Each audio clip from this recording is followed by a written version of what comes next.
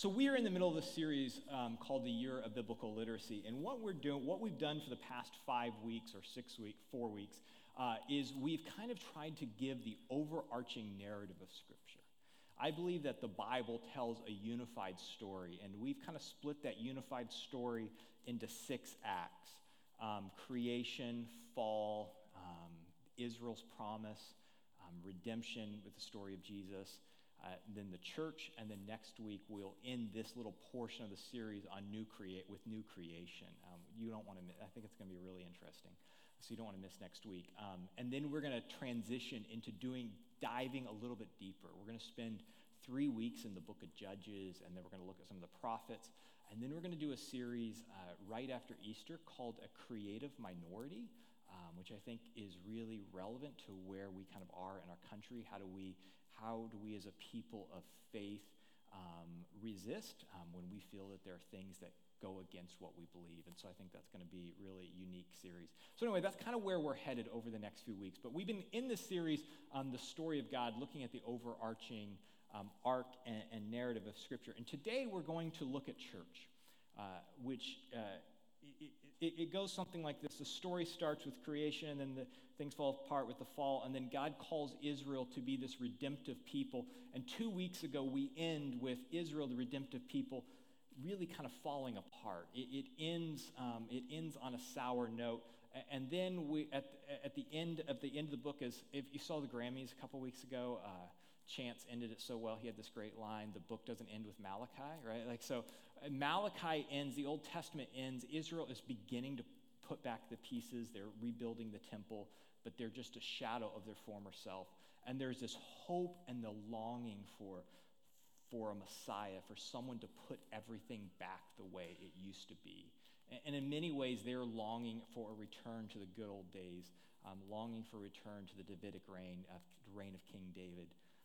And then Jesus comes on the scene powerfully. And so that's kind of where we've been over the past few weeks.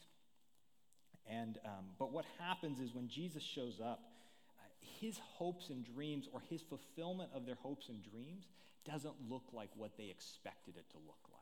Right? The way that what Jesus does, he is the fulfillment of the hopes and dreams that they've had throughout all these years, but it looks very different than what they thought it was going to look like, which is so similar to our story. Often the things that God does looks different than what we expected it to look like. And we get a glimpse of God's vision, what it looks like. We get a glimpse of this vision in Matthew chapter 10. So if you have your Bibles, turn with me to Matthew 10.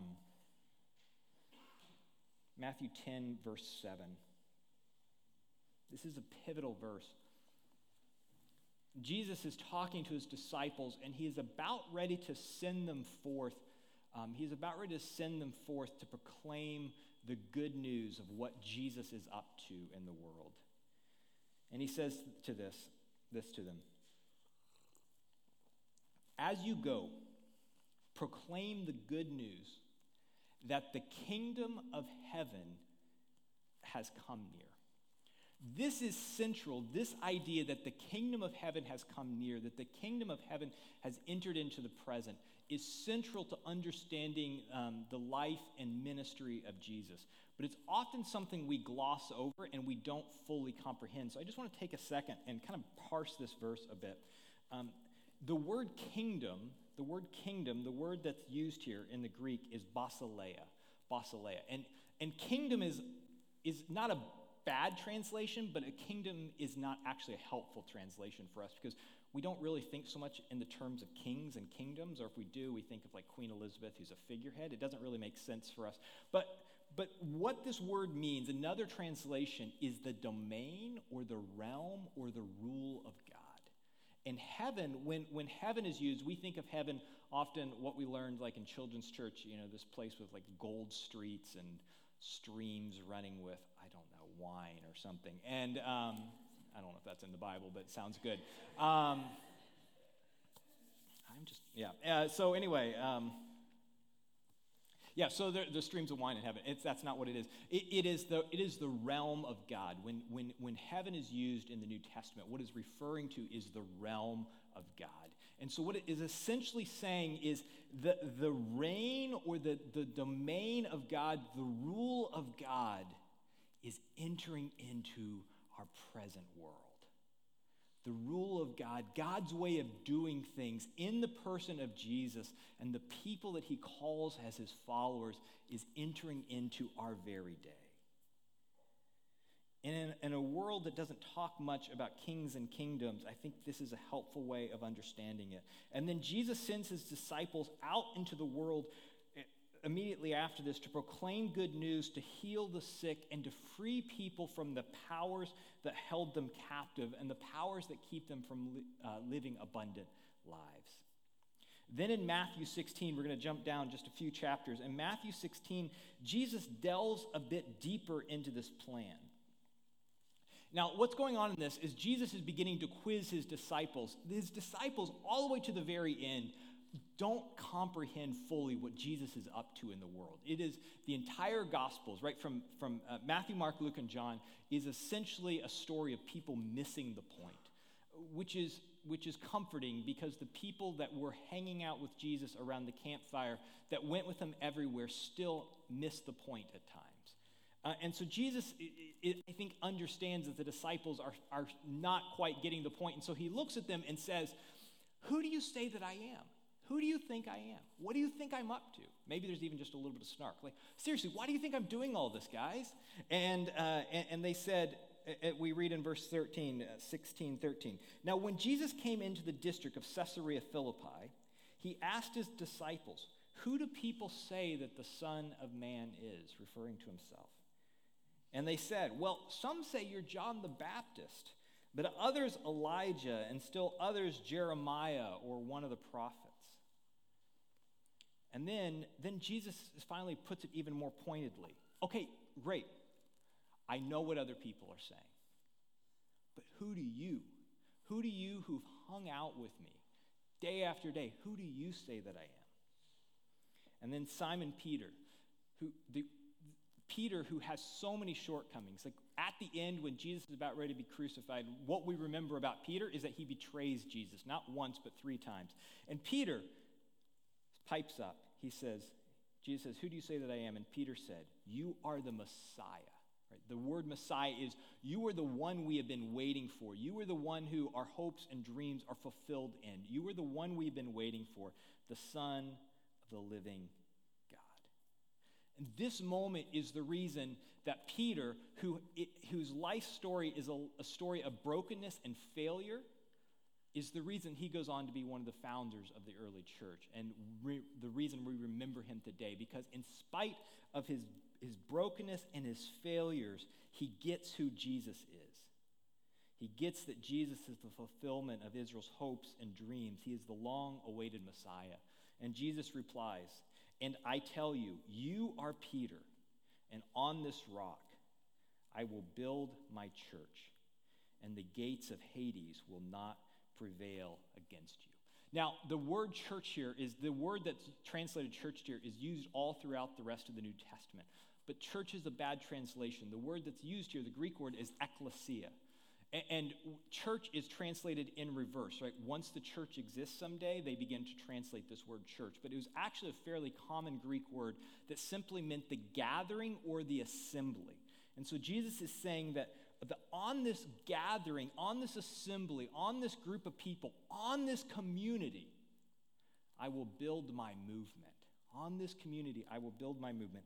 And then the gates of Hades. We often translate Hades. In some of your Bibles, I'm guessing it translates it as hell.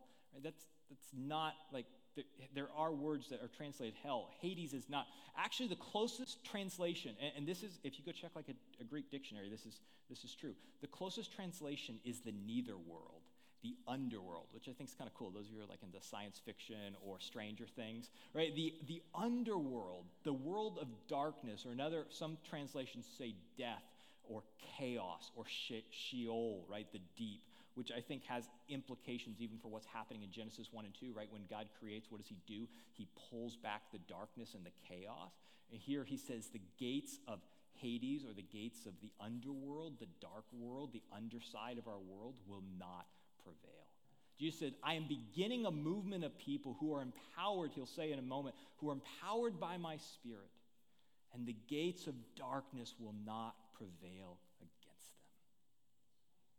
And Jesus says, on this gathering, this community of people, I will build a movement, and the forces of chaos, the forces of the underworld will not prevail. Now, this is a complete side note, but I just think it's interesting as we talk about how their story is our story. 5 verses later, so this is a powerful moment. I mean, if we are making a movie about the Gospels, this is the moment when we cue the soaring music and Jesus rides off into the sunset, and then we fight the forces of evil. But 5 verses later, after Peter has this powerful moment with Jesus where he says, because of your faith and how great your faith is, like, I'm going to build my movement on you and this group of people. 5 verses later, Jesus ends up rebuking Peter, right? Peter messes it up 5 verses later, and Jesus calls him Satan and tells him to get behind it. This is how Peter is a very volatile figure, right? All throughout the Gospels, he's going from the guy who has the most faith to the guy who misses it more than anyone else, right? When they come after Jesus, when the Romans come after Jesus, he's the first one to pull out his sword and chop somebody's ear off. But he's also the first one to be like, what? I did not have a sword. I don't even know this Jesus guy. I think you found there was another fisherman. Anyway, I lost my place here. I shouldn't get off on it. But I really think this is interesting. This is an interesting part of Peter's story. Right? We read the stories of the early Christians and the early disciples, and we often, in reverse, read stories of super saints. And they're just broken people like us trying to figure out what in the world it means to follow Jesus. And their story is our story. They have brokenness and doubts and shortcomings, and yet in spite of it, what makes them the heroes of the faith, what makes them the people that the Jesus movement is founded upon, is the fact that they continue to put one foot in front of the other and follow the way of Jesus in spite of their brokenness. And in this moment with Peter, Jesus proclaims that I will resist darkness through this community of people, and I will set the world right through a community of people. And then Jesus dies and returns to heaven, and we pick up the story once again in the book of Acts. So just quickly, like as a recap, so the Old Testament is setting the stage for Jesus arriving, and then Matthew, Mark, Luke, and John are telling the story. The Gospels tell the story of Jesus from different perspectives. And Matthew, Mark, Luke, and John have a lot of overlap. In fact, Mark most likely is the earliest gospel text. Matthew and Luke pull on Mark's gospel, most likely. They also seem to pull, this is getting a little academic, but I'll just tell you because you seem like you might like to know. There's also another document called the Q. How cool is that, the Q document? And they think that because there seems to be another document that the Gospels are all pulling on, so we think we lost another resource out there called the Q, which is why it's called the Q, right? Maybe question, I don't know what Q stands for. I should have figured that out before I told you about it. Anyway, the Q document, it may not stand for anything, maybe just question. So the Q document, so Matthew, Mark, Luke, and John, and then John's gospel is doing its own thing, right? John's gospel is so different than all the other Matthew, Mark, Luke, and John. It's completely different, but it's powerful. What he proclaims about Jesus helps us see Jesus in a completely different light. Like it doesn't contradict the first 3 gospels, but he just helps us see Jesus differently. So then we pivot, and Acts really marks a marked change. And the rest of the New Testament, from this way forward, really begins to tell the story of the Jesus movement and gives us a glimpse into their shortcomings and a glimpse into kind of how they end up getting formed. And so we pivot to Acts chapter, the beginning of Acts chapter 1. And Jesus, at the beginning of Acts, he appears to his disciples after he's died and after he raises again. And when he comes back, he once again uses the same word, basileia, kingdom, rule, domain. And he talks about the domain, the rule of God, and he promises the Spirit. So Acts chapter 1, beginning with verse 6. So when they had come together, they asked him, Lord, is this the time? You listen to these words. Like Jesus has died.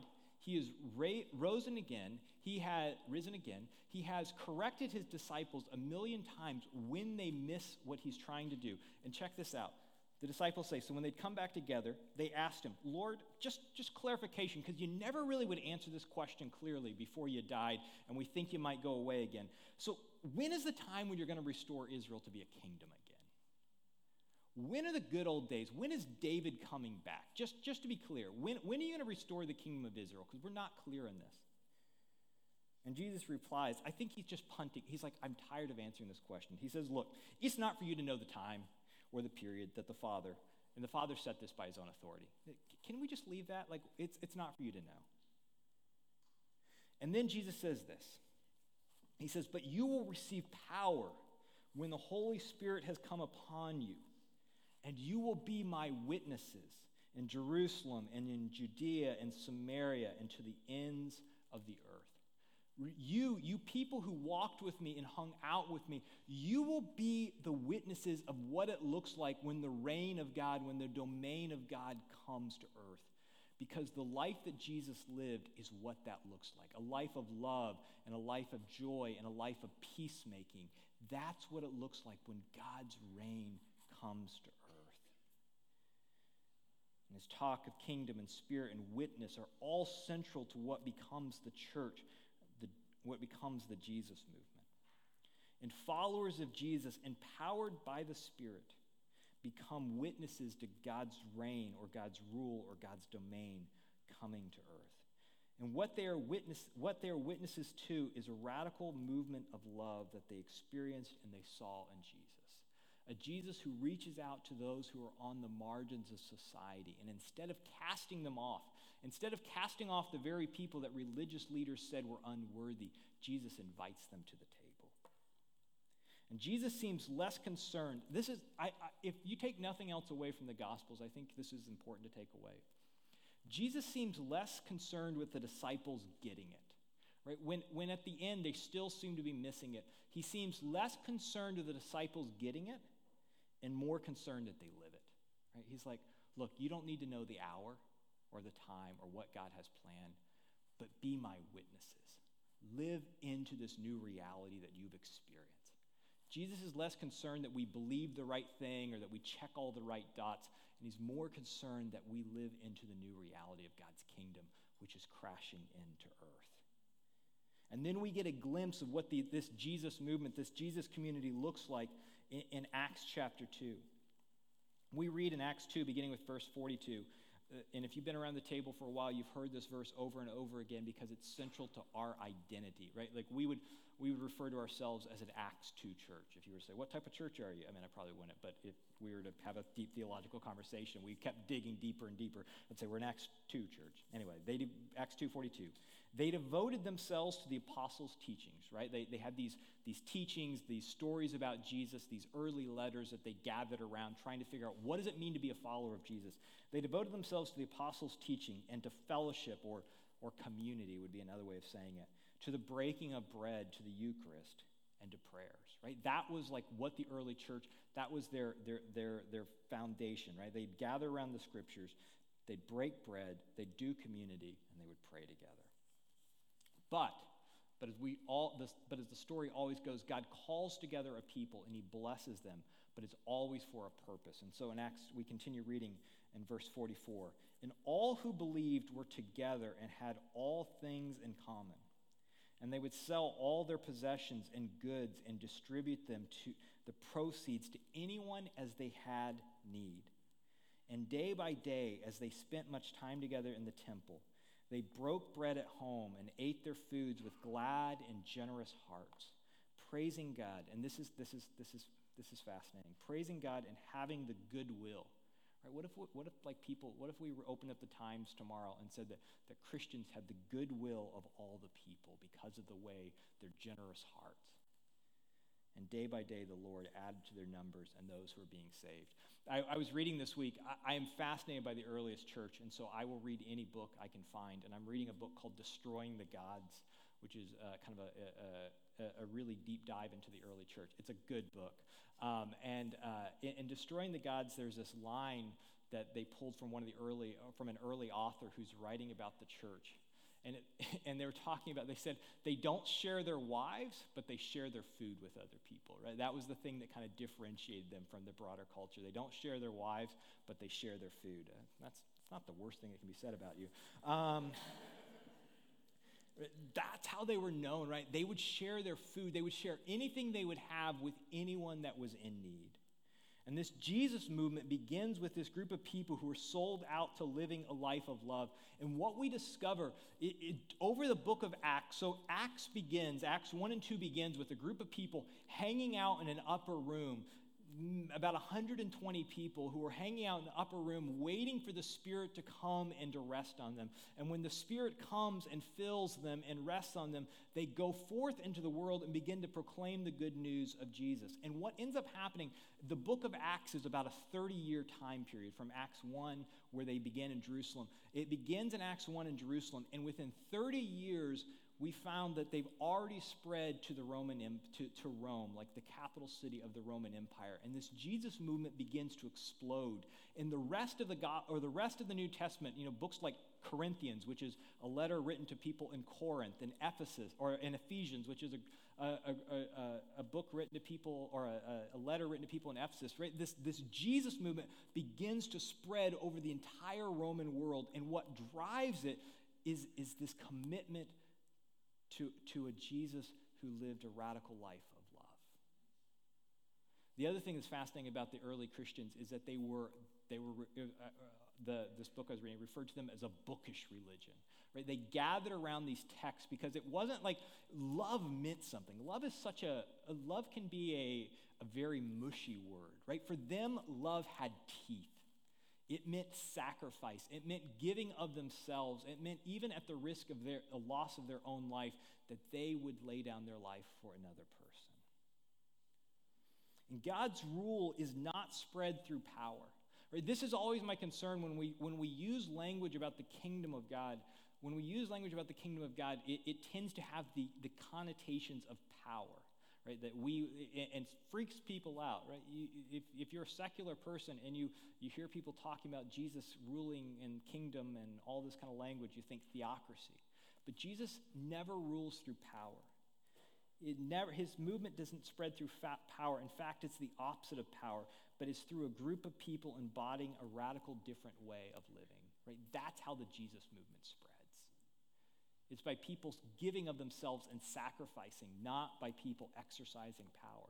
In fact, the Jesus story, his story ends by the powers crucifying him on a cross and him willingly giving up his own life.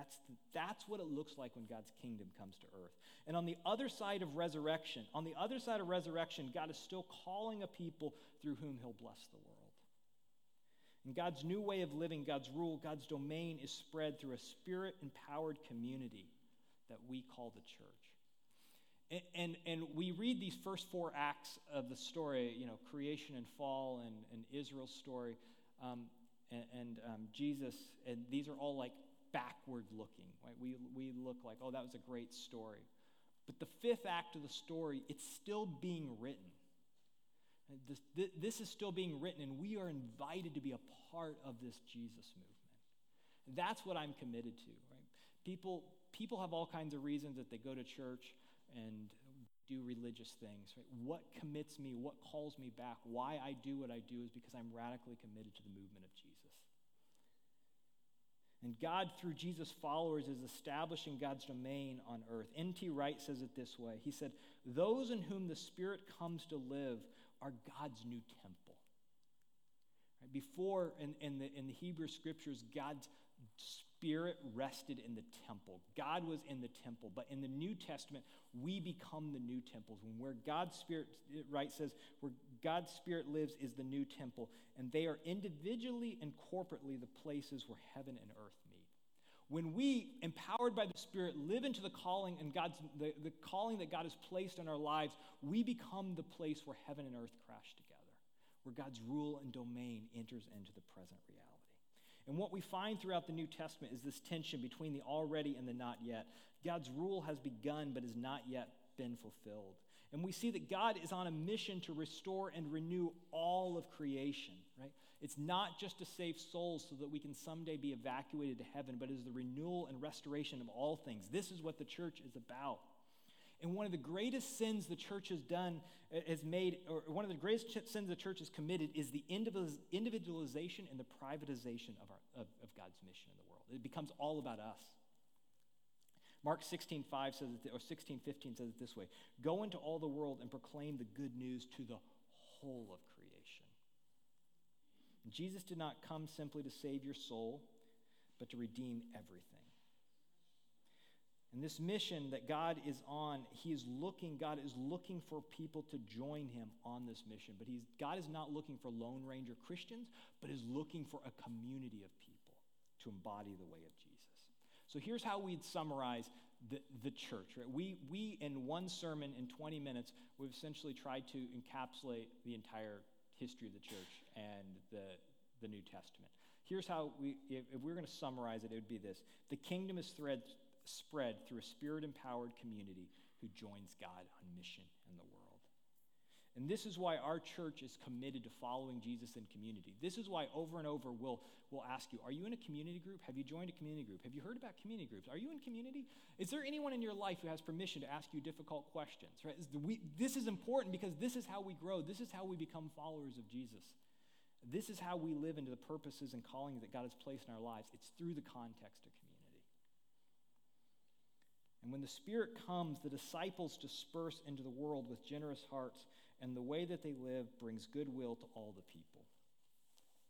And what takes place in Acts, like I said, is this 30-year kind of history of the church, and then it ends up spreading, and over the next 300 years, it spreads throughout the entire empire.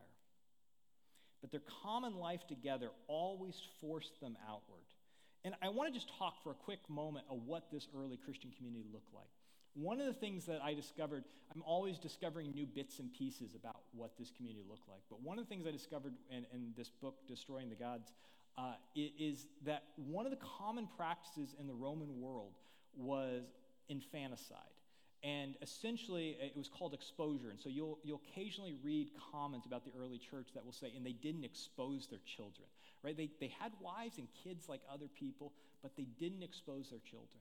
And in this period in history, when the early church is coming to be, it was commonplace that if you had a child you did not want, right, for whatever reason, because of defect or because you had a girl and you wanted a boy, you would place this child in a highly trafficked area in hopes that someone would come and pick this child up. And often wild dogs would get to the kid first, or the elements, heat or cold. This is what common practice. And it was particularly impacted young or women more than men. And what happened was, often what would happen is slave traders or brothel owners would come through and pick up these children and begin to raise them as their own kids, so then they could put them into slavery or to work in a brothel. And when you go back and read ancient documents from this period in time, the only people you hear that are speaking out against this is early Christians and Jews. Right? There are no other documents of anyone else speaking out against this. But what we find is that the early Christians didn't just speak against this practice, but they began to go and to scoop up these children and begin to raise them as their own. Right? It is more than just talk, but they put their talk into practice at their own expense and at their own. It's not easy. I know, I'm 8 months into raising a kid. It's not easy, and that was just one. Just one. But they would raise these kids as their own. Right? The movement of love that begins with Jesus is transformative to the world in which they lived. And 300 years later, when Constantine comes to power, and he makes Christianity the religion of the Roman Empire, and there's all these problems that happen then. But one of the first things he does, because of the influence of the early church, is he outlaws this practice of exposure, right? Because of the influence of the church. They did not just talk about love, but they put it into practice. And what's interesting is that Christians gravitated towards the care and protection of the most vulnerable. So this is early on that we're reading about the outlaw or about the protection of kids who've been left to be picked up. But 600 years later, we find it is Christian churches and bishops who are creating the first medical clinics for people who can't afford medical care. This is what it means to be a Christian, is that we care for the least and the most vulnerable.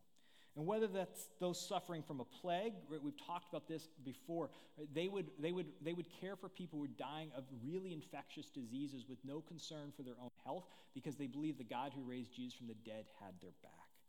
Or whether it was caring for babies who had been left in the elements, Christians can always be found spreading love and grace to places where no one else will go. And the church at its best is a community of Jesus followers who are empowered by the Spirit, who join God's mission in the world. The way we summarize it around here is we say often that we are a family on mission. We are a family on mission. God is on a mission to heal and bless and restore all of creation, and we want to join God as a community, as families, as part of that. And all too often, we make our relationship with Jesus about us and our spirituality and our health and our growth. And those aren't bad things, right? God wants you to grow spiritually. But if we are not moving outward, we will become stale and static, and we will, I'm trying to think the word I'm looking for, we will become putrid. Like, if we keep it all for ourselves, we will rot from the inside out.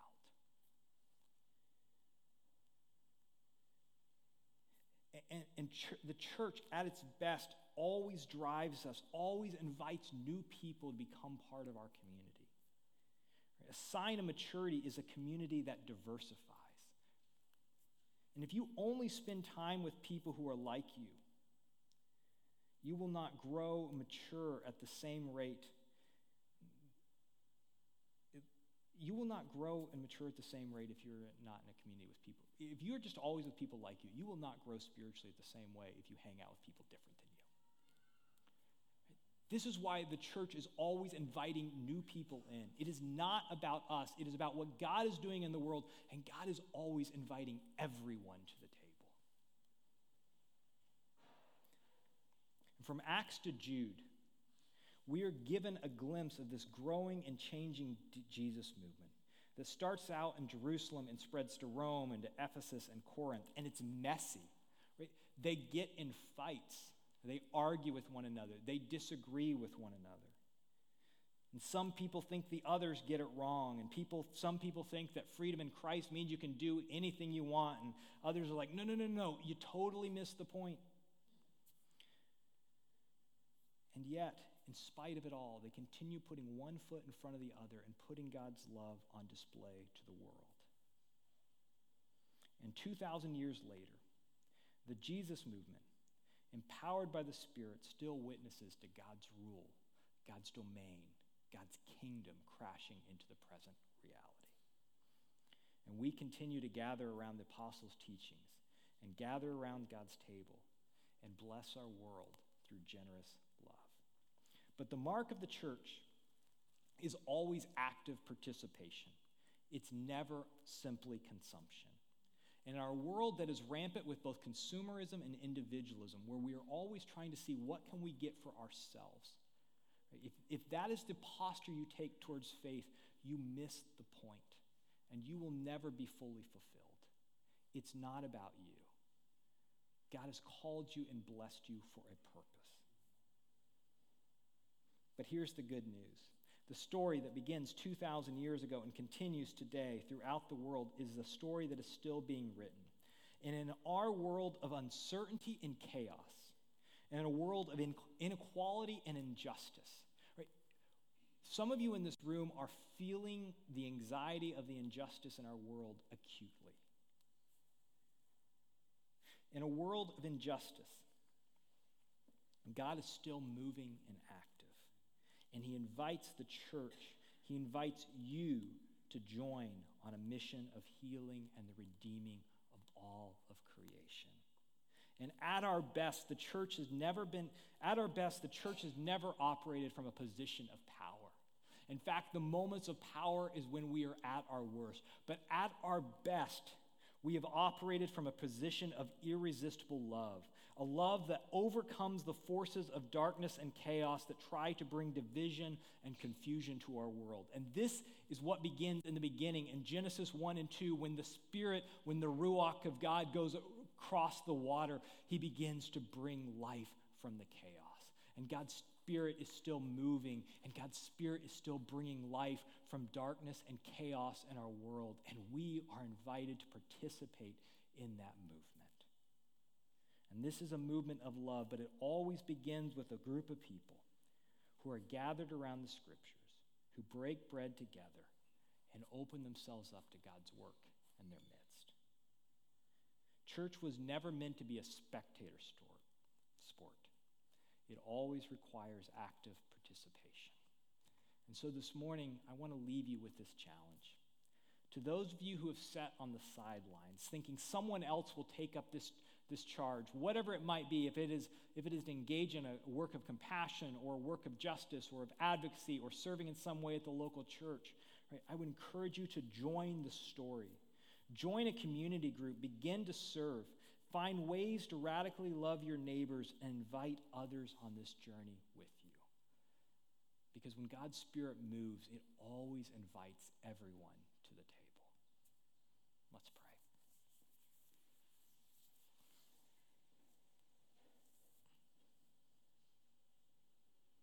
God, as I walk through these texts, as I walk through this story, I find myself once again becoming convicted.